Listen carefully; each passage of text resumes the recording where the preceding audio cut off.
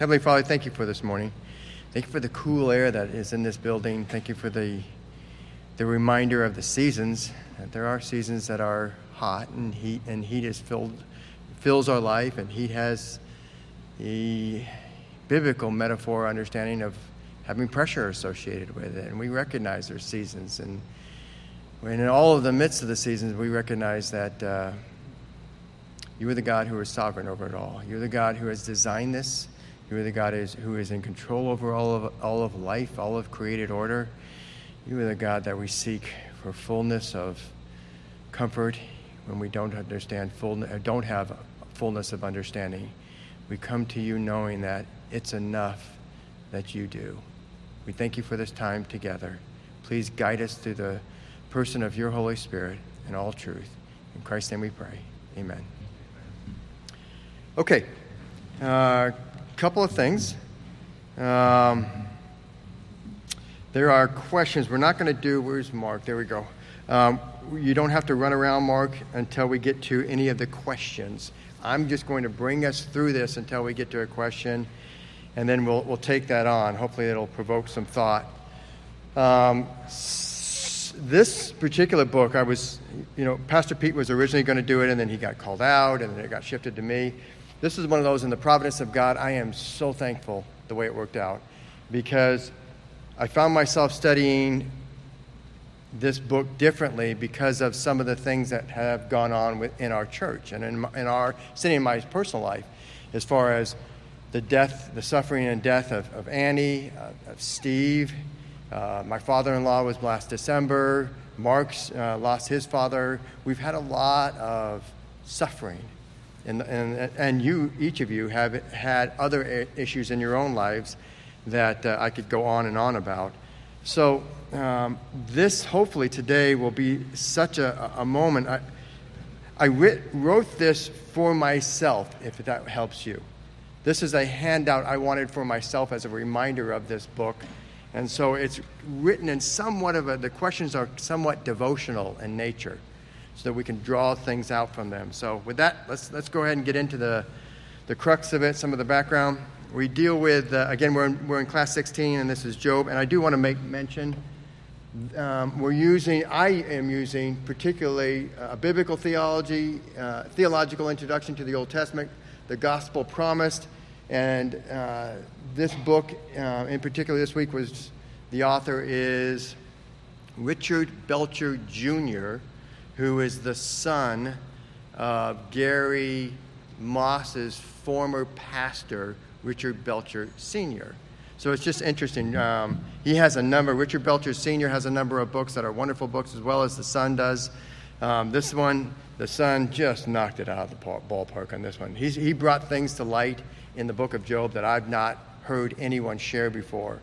And so I'm anxious to share that with you.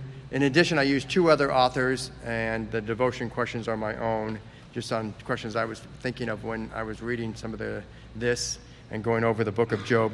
Really the main book, by the way, the main resource is the Bible. The other guys are just giving their commentary on it. So with that, the author is unknown. Lots of speculation on who it might be. We're never told who the author is. The date, this is interesting. The date moves anywhere from the patriarchal era all the way up to, at least to Ezekiel, because in Ezekiel he references Job. So in theory, it could go all the way up to Ezekiel. I personally agree with and take a stand on this book being originally, I'll say it this way, maybe not written, but certainly occurred in the patriarchal era. So with that, let's look at some of the facts that help support that. Job's wealth was measured in livestock, which we have seen some of that done by way of some of the other folks in the Bible during the patriarchal era. Again, Job functioned as a priest for his family by offering sacrifices on their behalf. We saw that in the patriarchal period. The death of Job was described like the death of Abraham in two ways. It was recorded that Job lived 140 years. That's a long time, until you realize who else in the span of the Bible was living about that amount of time. And we see that the length of his life is in line with the length of the lives of the patriarchs. Abraham lived 175. Isaac was 180, Jacob was 147, and although Joseph is not a patriarch, he closes the era of the patriarchs, and he lived to be 110. So we can see that the lifespan was consistent with that time. In addition, Abraham was described at his death as, quote, an old man and full of years. That's Genesis 25:8. And Job was described as an old man and full of days. Again, the same kind of descriptors being used, which happens in literature. You see phraseologies, types of ways to refer to things staying consistent with time periods. We do the same in our own culture and time period. Okay, and then the last one there, which is interesting. In the last point 4, the patriarchs regularly referred to God as Shaddai, which means Almighty, the Almighty One, El Shaddai, God Almighty. And that name is used 31 times in this book. No other book has it that many times. Again, that's a name, that's a favorite name of the patriarchs. So another reason to see that this most likely occurred, in my opinion, during the patriarchal period. So let's take some insight into Job, and this is fascinating. Some of you may have just thought, well, this is Old Testament. We know we're reading about the Jews, the Hebrews, so Job must be a Hebrew. Well, he's not a Hebrew. He's not an Israelite. He was from the land of Uz, actually, is how you would say it in Hebrew. In Hebrew, the U is actually U. It's not like land of Uz, we think it is. And that's from Job 1:1. He was referenced as being from the people of the east in Job 1:3, which most likely refers to the areas of Edom, Moab, and Ammon, which are the nations on Israel's southeastern border. So if you're looking at a map, they're down into the bottom right. Really, they start about mid-section, and then they go all the way down to the right area there. So that gives you an idea of where this whole storyline is taking place, geographically speaking. And then point number 4 on insight into Job, he believed in the God of Israel. And we see this. We saw Melchizedek as this man who knew how he was the Prince of Peace, this odd figure that seemed to worship and know the God of Israel, of the Israelites, the God of Abraham, and yet he's not part of the covenant. Here you see somebody who is not part of the covenant again. In fact, remember we saw just in Exodus, Jethro, Moses' father-in-law. He professes that the God of Israel is the God Most High, and he's not in the covenant. So we see God working outside and people outside of the covenant people. So this dynamic is consistent through the Bible. So when we get to Job, we shouldn't be taken back and go, oh no, he has to be an Israelite, otherwise this can't be right. No, that's not the case.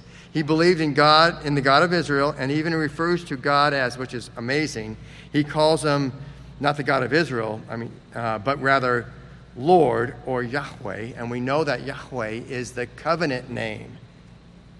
To me, that's even further interesting, because he must understand the covenant that Israel is in with Yahweh in order to call him that name, in addition to being named Shaddai or Almighty. And then we see with genre, the prologue and the epilogue were written in Hebrew narrative pro. That's the easy stuff to know. It's telling a story. We all can understand prose. And then the whole rest of the book. So it's bookend by prose, but the entirety of the rest of the book is in poetry, which for some of us who are not abstract, or abstract thinking isn't your number one go-to, you think in concrete ways, poetry can be challenging, because I pulled the definition from Britannica, and if you'll see it right underneath genre, it's that next sentence. It says, poetry is literature that evokes a concentrated imaginative awareness. And we've talked about how imagination is from God, it is not evil. What happens with the wording is we start to get an idea in our minds of what's taking place greater than what the words would restrict it to. So poetry is designed to give you more imagery.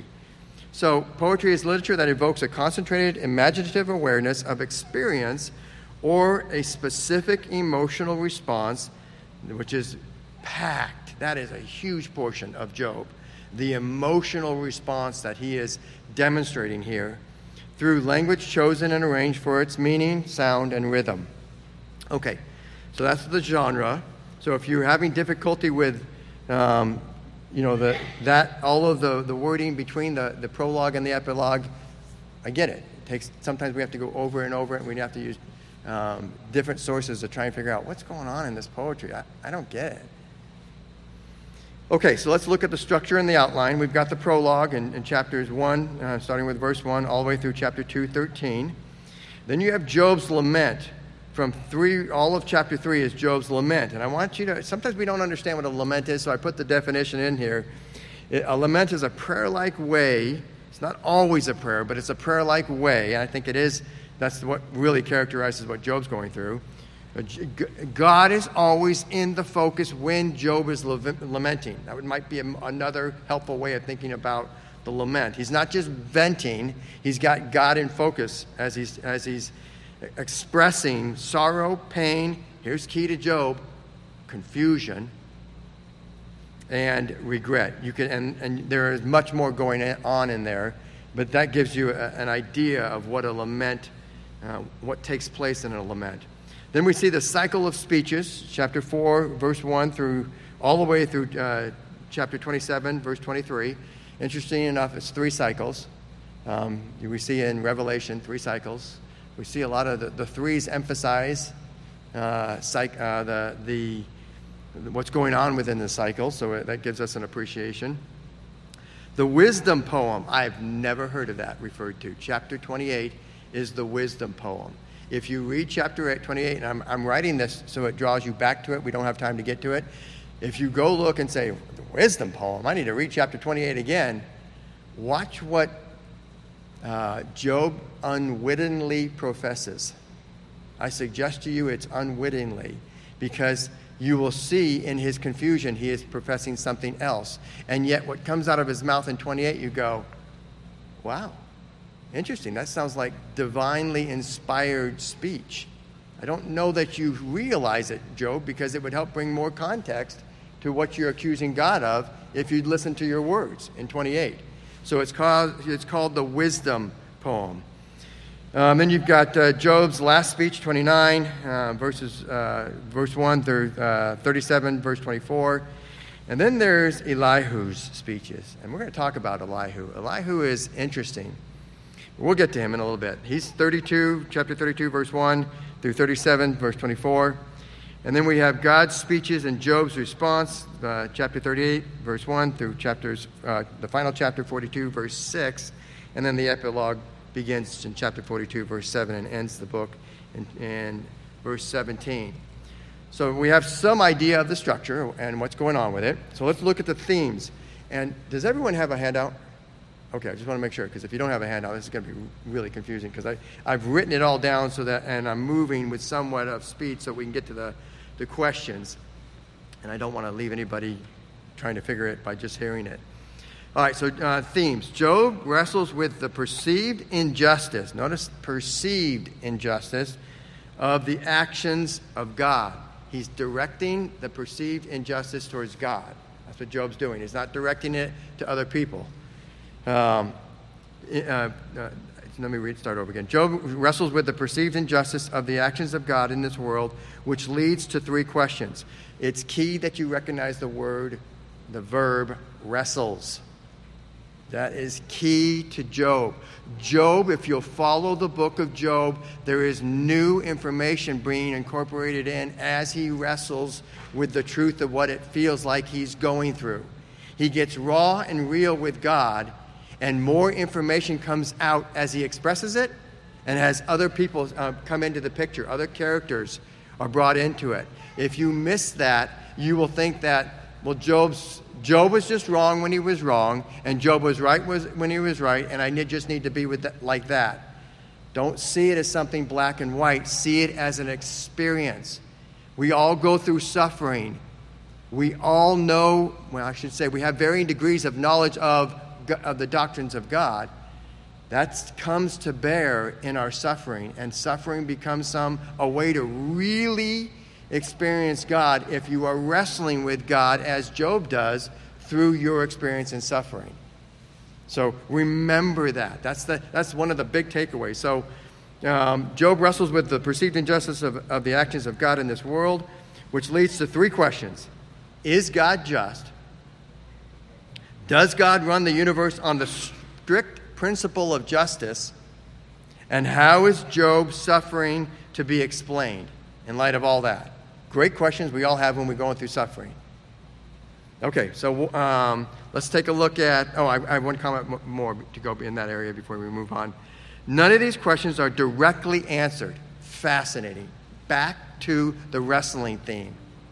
God doesn't come out and say, okay, Nick, get this right. This is what's going on. He indirectly answers all of those questions, but you have to wrestle and see it in the text in order to understand it. You have to also wrestle in your own life to see it and comprehend it to the degree that you've experienced this reality. If your knowledge is only intellectual and you allow it to stay intellectual, you will miss what God is doing in the midst of your suffering. So let's continue on. Let's get to the Satan. What is and the Satans? I'm referencing what Pastor Pete taught us. This is actually a title. God doesn't even dignify him with a personal name. He is only ever given a title. That's the purpose. That's to give him lack of respect. He is the Satan. If you were to read it directly from the Hebrew and later in the Greek, which means the adversary or accuser. So what is the Satan's position on God and Job? Because he's going to reveal that in what questions he asks, or basically what challenges he brings forth to God. And the first one, the Satan challenges the character of God. You may not have realized that was a challenge. That's a shot over the bow of God when he words it the way he does about Job. So the Satan challenges the character of God by implying that people only love God for what he has done for them. In other words, or therefore, God is unworthy of being loved by virtue of who he is. He only loves you. Job only loves you because of what you do for him, not because of who you are. So the shot isn't at Job at this point so much as it is a shot at God. So the next point, as it relates to Job, the Satan also challenges the faith of Job by identifying it with self-interest. Job's piety is only a result of his prosperity. He's only holy. He is only who he is in character and alignment with God because God has made him to prosper. No wealth, he's got no character there. It's no foundation of character. So the question is, how are the Satan's challenges helpful to the wrestling experience intended for the reader? That would be you and me. How are the Satan's challenges helpful to the wrestling experience intended for the reader? Mark, you've got the microphone if anyone wants to try and answer that. And I know it's early and some of you haven't received your caffeine dose yet, so the wheels aren't actually turning very well.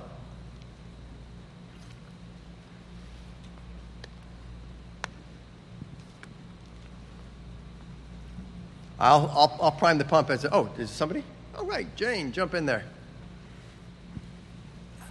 Nothing real profound, but I think Satan just vocalizes the questions that we might have in that situation when we see difficulties. We want to blame God. We want to question what God is doing and how can this be and how can he love me and let this happen to me. And I think Satan kind of voiced those questions for us. I think you're dead on, spot on. Is God worthy to be praised, to be worshipped in our suffering? Ow, that'll hurt. Because he feels far off because you're suffering? Because I'm suffering? Because terrible things are happening that weren't a cause of sin that I have done or you have done? Is God worthy of being of being worshipped based on who he is in the midst of dark providence, difficult, painful, sorrowful, grieving times. Another way is, going off of what you said, Jane, is, do I only really trust and worship God when things are good?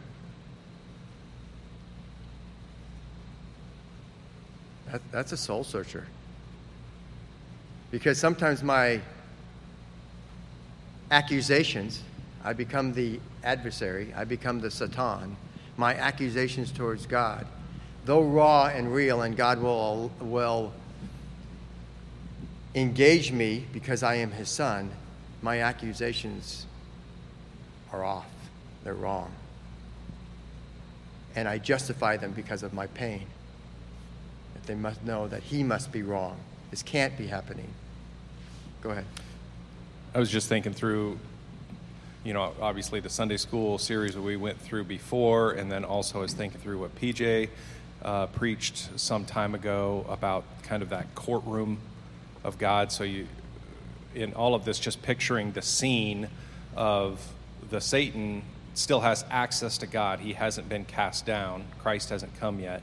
So there he is. He's in that courtroom, and he's bringing an accusation against God's people. And as you are pointing out, it's a backhanded accusation really against God, even though it's like Job is an object lesson and the accusations against God, but really the Satan is saying more about himself than he is about God. In his questions, so anyway, I don't know, it's just picturing the whole thing, and that there he is accusing, and then God allowing the willingness to hear the accusation, and then to, of course, put Job to the test as a result. Yeah.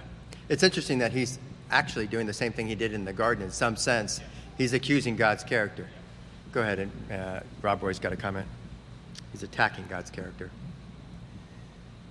This may seem kind of radical. Perhaps the question isn't, do we only worship when things are good? But in the book of Job, do we even worship when things are good? Is the question. And that's the accusation. He's only worshiping because things are good, which is to say, he's not really worshiping you. He's worshiping the gift, not the giver. So, let's see if he's really worshiping when things are good by making things bad. Because if he worships when things are bad, then when things are good and he's worshiping, then that would mean that even when things are good, he's worshiping. And that's really convicting. Amen. Because if it's framed the other way, we're assuming that we actually worship when things are good. Is that true? I think that's the real question here. One of the building on that, Rob Roy, the suffering is a gift of grace that can shock us out of that which we don't even recognize when we're not worshiping because things are good. We don't even realize we're not really worshiping. Things are good, we're worshiping the gift. So when we're given the gift of a dark providence, then it allows us to reassess our God in the midst of the providence and make a judgment call of, am I really worshiping you? So the dark becomes the good. The bad, what Satan says is evil, God says is good. Oftentimes what we say is evil, God says, are you willing to trust me that I can use it for your good? Now, was there somebody else that was going to comment?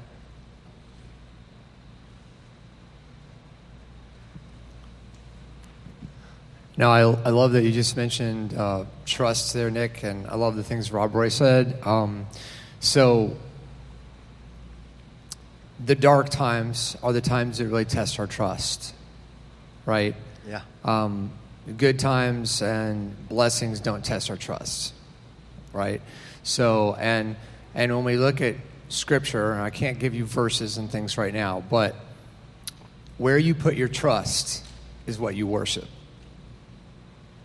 Okay, so God is gracious to us to give us the dark, hard times to do just the things that y'all are saying, to test our faith in Him, to test our trust in Him, to trust our worship of Him.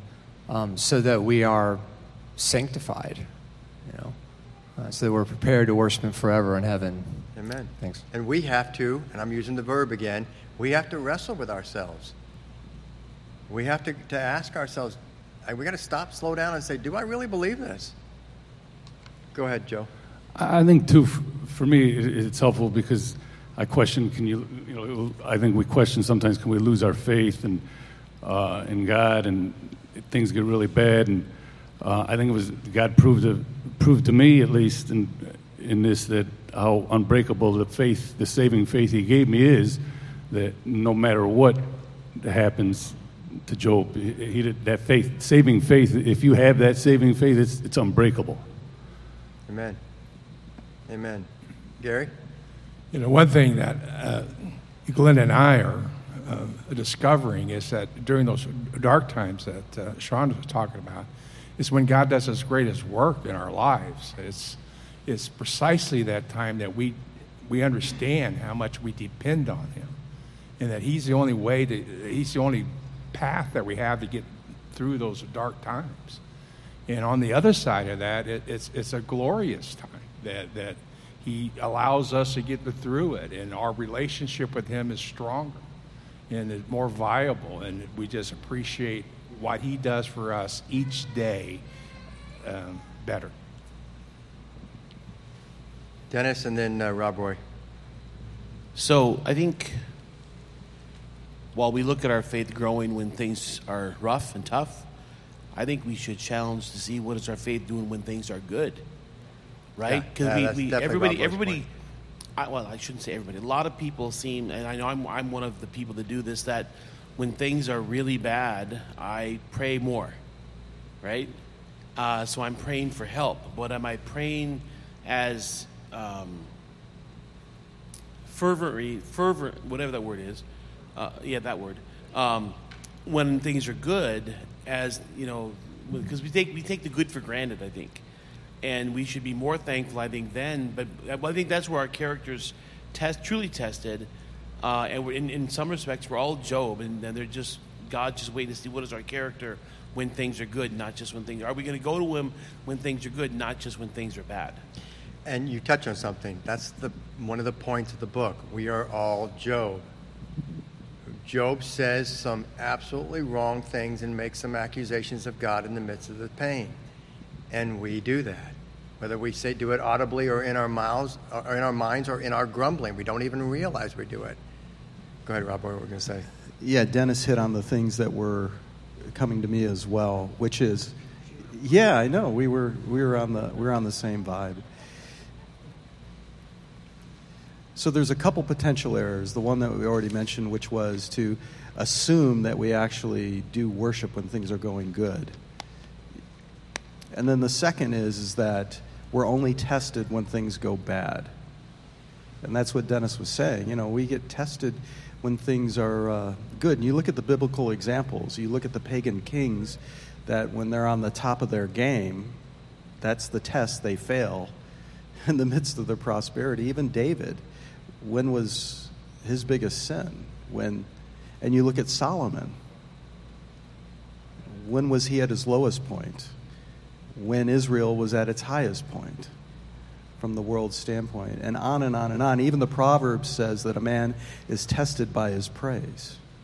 Mm-hmm. So we're tested at all times, and it's easy to oversimplify in a number of different ways and say, well, it's always this and not that, or it's always that and not this. And then by avoiding one error, we back into another. That's good.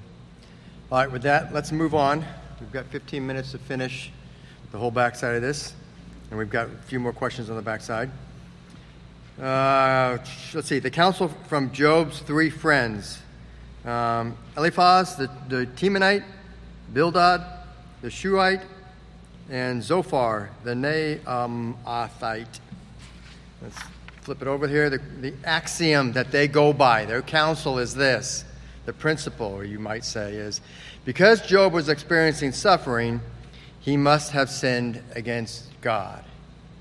That's the axiom. That's the principle they go off of. Now, I don't want to beat these guys up, because in the past I beat these guys up. They are giving the best version known in the ancient Near East at this time.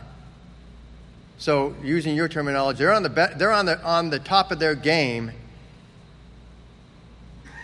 God is needing to reveal more, to give a bigger picture on what happens in God's care over this fallen world. So this is the question then is, what are some aspects of their counsel that was wrong? And I'm not going to actually post that out there. I'm going to go off of some of the things Rob Roy said. Simplistic. Always the case that if suffering, you've done sin. That's oversimplification. And so they miss that point. They are assuming that the economy works, that God, when he sees an injustice, will deal with an injustice in the moment. And God's timing affects different things. We also have the injustices from outside source that come onto us, and we have done nothing. We have no responsibility of the injustice that's done to us. It was placed upon us by someone, an outside source. In this case, it's Satan wanting to do it to demonstrate to God and Job that each one is not who they say they are. Job was considered an upright man, and he wants to knock that out from underneath that premise, and as well as God as being a good and righteous God. So we can see outside sources. So they're some of their theology on that understanding can be right, but it's not an absolute, and they're making it an absolute. So their application of the theology is wrong. All right, so let's move on. Those are the three friends. Their best counsel was when the first 7 days when they said nothing and they just sat with Job. Isn't that a lesson? With many words, there is sin. There's a reminder that if we talk too long, we can really get into sin. Okay. Job's initial response is a key doctrinal statement that Job unwittingly plays out. He says this.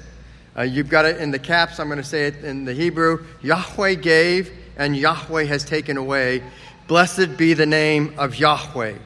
When he is using all of the three covenant names, I shouldn't say like they're separate. 3 times he uses the covenant name. You have to understand, he's making a statement of faith based on what God has revealed in the covenant. So if you only see that as a name for God, you miss the faith that he's demonstrating. So in that, if you understand that, the question now is, and I do want to talk a little bit about this, and we've got maybe one comment's worth of time. What character trait or attribute is Job focusing on in that statement, beyond just faithfulness? What would you say is maybe the overarching, and it can be different ones. Please don't be afraid that Nick is looking for one. If I don't say the right one, I'll look dumb in the crowd. Just throw out some ideas, and when we get to the one that is the focus, I'll let you know. God's sovereignty. Boom, done. Perfect. Thank you. We can go on. Thank you, Gary. Gary was already praising the Lord for that answer. Yes, it's God's sovereignty. He makes that statement there way early on, 1:21. We have 40 chapters total in this book. That is supposed to be resonating with us in the midst of our journey wrestling with God through suffering. I feel this, but that.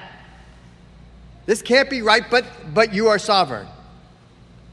You are also good. You are also faithful. Okay, so let's continue on. The wrestling experience of Job. And this is where I did not see this before. And I thank Richard Belter for this, Richard Belter Jr. for this, because this really helped me grab onto some things.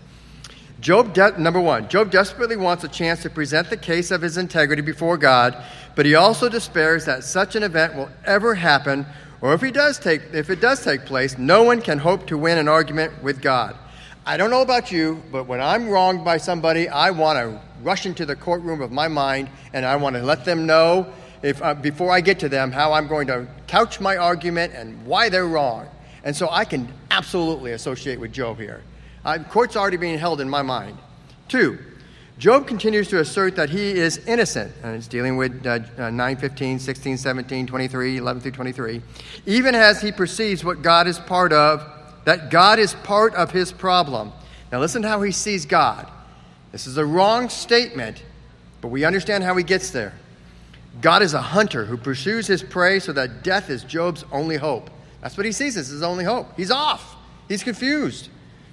God has no regard for the blameless or wicked, but destroys them both. They both die. See how Job gets there? In fact, God mocks the calamity of the innocent. That's what he says in 9:22 and 23. Such statements call into question God's justice. We do the same. Now, in these next 2 points, you'll start to see a change taking place. Job explores the complexity. Here's the antithesis, the opposite direction of the simplicity. Job explores the complexity of God's ways in the world so that his view of God is not limited to the mechanical view of deeds and consequences. That is true. What you sow, you will reap. That is a true statement, a general precept in God's economy. But it's not always. There are other factors that are work. It doesn't mean that will always be the case. Okay, we continue on. Job explores the complexity of ways in the world so that his view of God is not limited to the mechanical view of deeds and consequences that his friends present, which opens the door to hope in God's sovereignty. That's Job 24. Then in point number 4, Job speaks some surprising statements of hope. He asserts, when he has tried me, I shall come out as gold. 23:10. Though he slays me, I will hope in him. Amazing. These are statements of faith. And then this one, which I think is critical importance. And I know that my Redeemer lives, in, and I'm going to suggest to you, I don't believe the word is in. The Hebrew will allow, that's a preposition, it can be in or away from. I believe, and I agree with those that interpret it as away from basically what we know of the study that Pete led us through on Sheol and what happens once Jesus Christ comes and finally rescues the captives from Sheol or Hades. So if you, rather than saying, in my flesh I shall see him, which would suggest when he's alive, after he's got his new incarnate body, I don't know that he has that much theology. He needs more revelation now that's not even close to this level of revelation. That's why I think, because he had a very good understanding in the ancient Near East world of Sheol, almost all of the cultures understood Sheol as the underworld, where all the souls went as a shadowy place with no flesh. It was a place of consciousness, not sleep. You were aware of it, but and in some sense, we talked about this, it was divided into two sectors.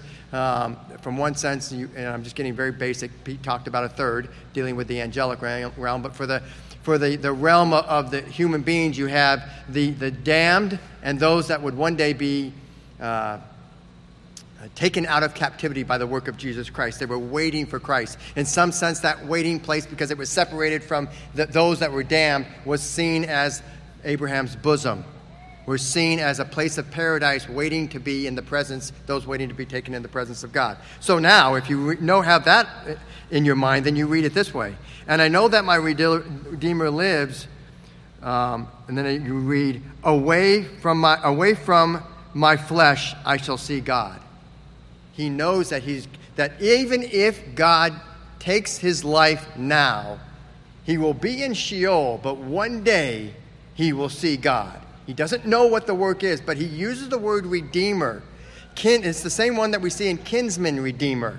Somebody outside of me will bring rescue to me, and I will see God.